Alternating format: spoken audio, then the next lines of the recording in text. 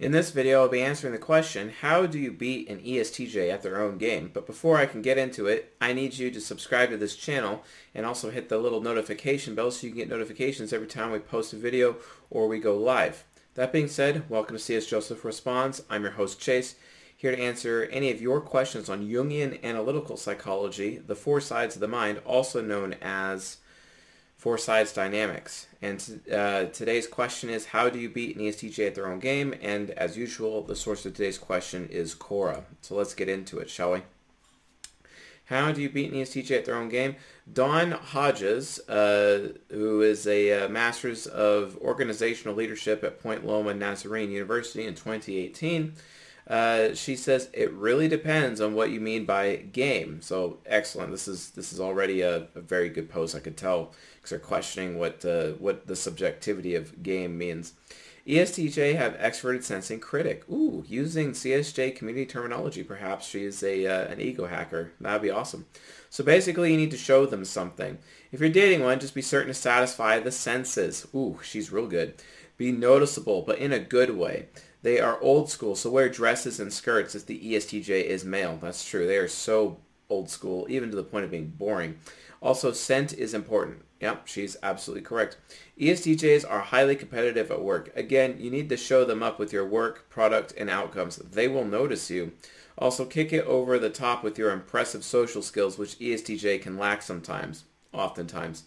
Warm up to the boss above the ESTJ if you can, or if there is one. I wouldn't recommend that, especially according to the first law of power, according to Robert Greene, and I quote, never outshine the master. ESTJs get particularly jealous if they are outshined, and they will seek to secure your doom very quickly and teach you a lesson through their ENFJ superego. They also have weak intuition skills, so don't be afraid to secretly work on a new process to improve efficiency and save the organization money. Yeah, just be prepared for when the ESTJ takes credit for it instead of allowing you to have credit, etc. ESTJs, especially in management, oftentimes go out of the way to take credit for people's work underneath them so that they get all the glory and the people underneath them do not, and they don't get any recognition for it, etc.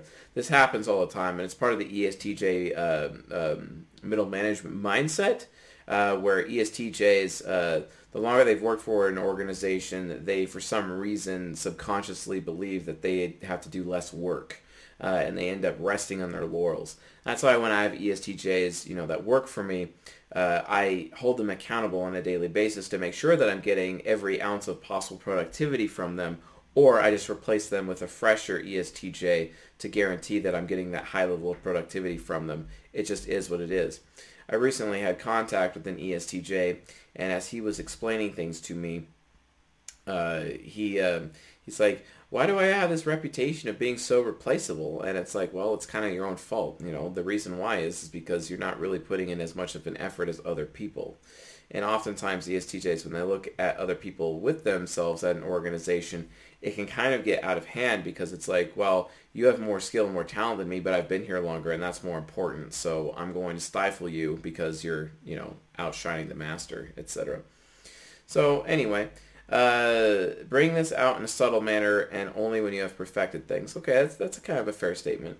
Basically study the INTJ and their functions, throw in a little INTP, and you got that ESTJ. That's pretty interesting advice.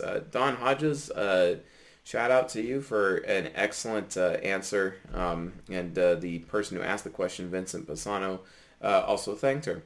Russell Booth, an electrician from 1998 to present, says, if you are a kind-hearted and humble person, one of them will never be able to use you. Interesting how he's talking about ESTJs using him.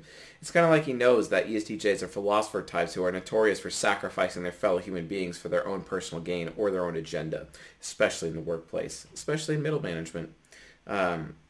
They tend to use someone who isn't a very good person, so they fall in their trap. Not necessarily.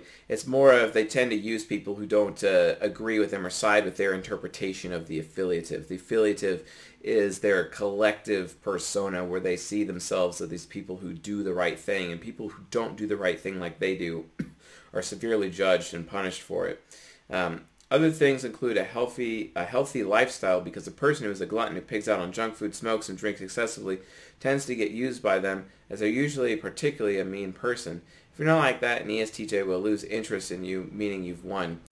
I honestly don't pay much attention to this response. I don't think this is accurate at all. And then Brian Rosander, I play some competitive board games casually. Okay. If you're trying to win an argument, then talk enough to get us going, and then let us run our mouths off.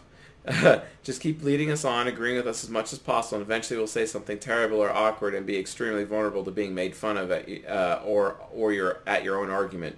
Hopefully we will be a hasty retreat. That's actually very good advice. This is something that STPs do to ESTJs consistently. They utilize the Socratic method to get ESTJs to talk about themselves. It's also following the Dale Carnegie method in the book How to Win Friends and Influence People. And by the way, if you haven't read that book, you are ignorant. You are ignorant, and you need to read that book immediately so that you become less ignorant. And then potentially CSJ here wouldn't actually, me, because for some reason I randomly decided to refer to myself in the third person, but whatever. I will get to a point where I am displeased with you. So make sure that you read How to Win Friends and Influence People and do society a favor, please. So based on that, he's actually right. You kind of get them to talk about themselves, to share their beliefs, and then you either privately slam them for it, or in front of other people you slam them for it, which is a form of public shaming, which is definitely how you do it. But other than that, I would like to talk about one particular technique that STPs use on ESTJs on a consistent basis, using an example directly from my other YouTube channel. And So a woman commented on my comments on a particular video, the most recent INFJ video that I released, and that is the season 22 episode for INFJs, and it's called INFJ Personality Explained, etc. Well, I went into that video and she's like, you can't, you shouldn't be telling people that they're worthless. And my response to that is, well, you shouldn't be telling people that they are valuable then.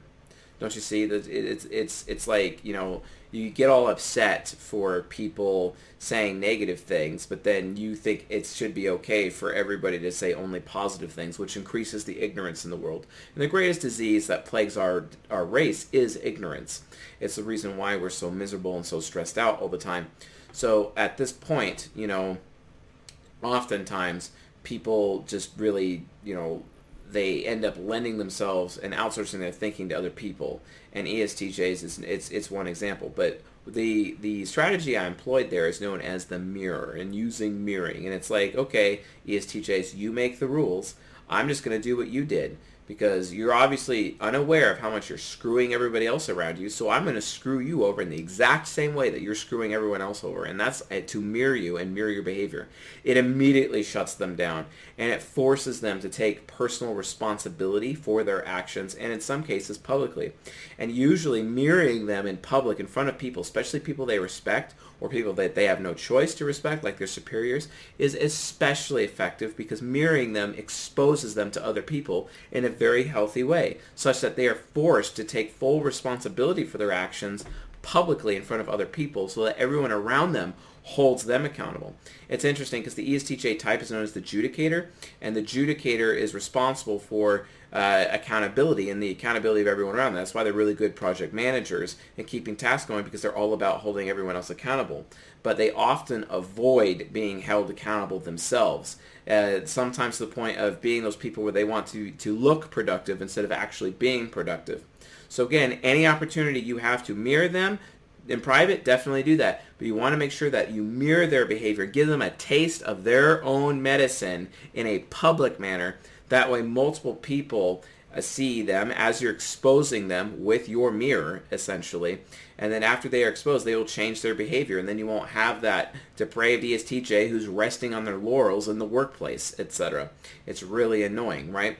It's not just the workplace, though. It's like literally everywhere. Even at church. It happens all the time at church, because church is very affiliative, and ESTJs go to church because it's very traditional, and it's like really annoying. So, but yeah, that's the number one way to beat an ESTJ at their own game, etc. So if you would like a chance at your question being answered on this channel, please post it on Quora and tag me, or leave it as a comment below. If you want a guaranteed answer for your question, become a silver member at csjoseph.life/members and post your question as a comment on our silver membership page for the next live stream where I'm answering all your questions that have been gathered up for the month basically during that live stream. So anyway, folks, with that being said, I'll see you guys tonight.